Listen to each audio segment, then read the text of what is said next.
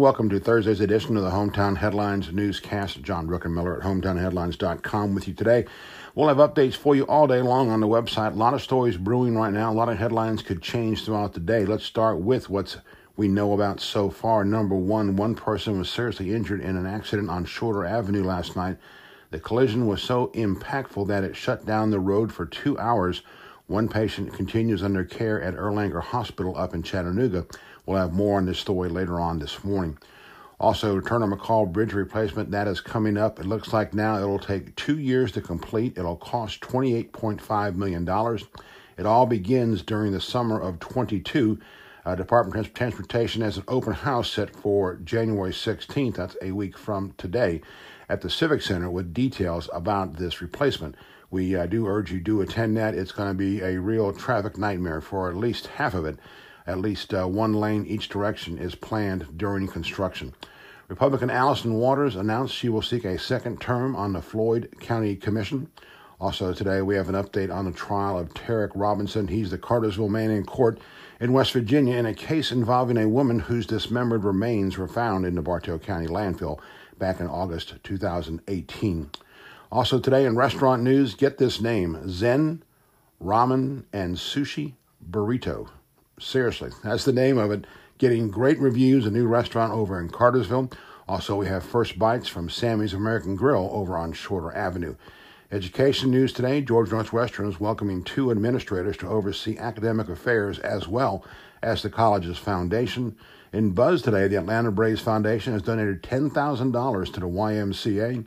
St. Mary's Catholic School open house is set for January 28th, and the Junior Service League seeks community partnership applications, all that available in today's buzz. Our daily features today, the Ware Mechanical Weather Center forecast. We cannot stress this enough. Saturday is looking more and more dangerous. We could see some severe weather in the area. We're starting to see some of the normal signs of precautions being ramped up again. Watch out for Saturday's weather. Continuing coverage available on Hometown Headlines now through the storm threat. Looks like thunderstorms, heavy rain, and a high of 70 due here on Saturday afternoon and evening. Today, a much better forecast, sunny with lows of 60 in the low 60s, highs in the low 60s. Obituaries today, we say farewell to Mr. Darian Benjamin, Rhonda Lynn Copeland, Teresa Crawford, Alan Lynn Hedrick, and Miss Wendell Edith Sutton.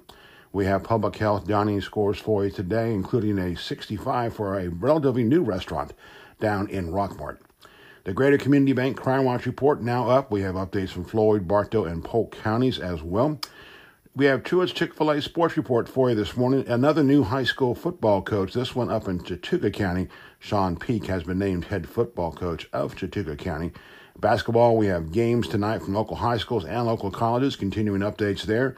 The national championship for college football is set for Monday, 8 p.m., ESPN. Yep, Clemson versus LSU should be a great one.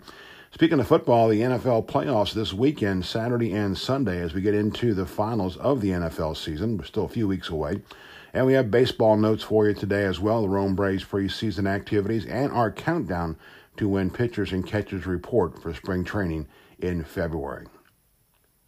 And now, Thursday's rant of the day. Let's go ahead and call this one Echoes of the November City Commission election.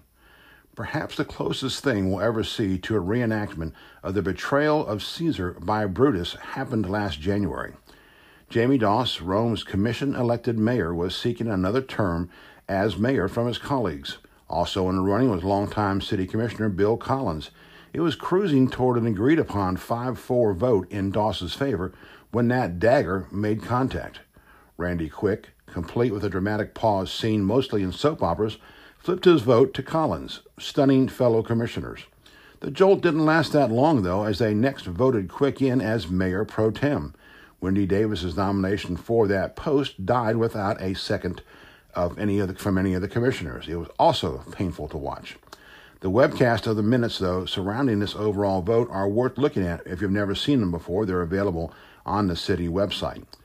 In all that's happened in the past 12 months, we think that pro tem vote would change dramatically if held today. What we do know is this: they're going to vote again this coming Monday, and it will be must-see TV, or in our case, webcast. City commissioners again will select a mayor from among their ranks on January 13th, But there are different things this time. Number one, there are 3 new faces on the board. Bonnie Askew, who actually is returning to the City Commission following the November vote, and 2 newcomers, Jim Bojo and Mark Cochran. Conversations and lobbying from not just the mayor's post but others began minutes after the election votes were counted on November 5th. There were commissioners visiting the winning commissioners' parties trying to enlist early support. And now, 2 months later, it's time to see who stands where and with whom. More important, will the City Commission of 2020 embrace the push for change in city government mandated by voters back in November? The mayor's vote will be the first indicator, and let us clarify this point. This is not a push to oust Bill Collins. His work on Somerville Park alone perhaps earned him a new term. However, others disagree. The word on the street is Collins could be challenged by Craig McDaniel. Or will Jamie Doss attempt a comeback? Or what about Wendy Davis, now the 3rd longest serving city commissioner behind Collins and Doss? Her stock remains very high with city voters.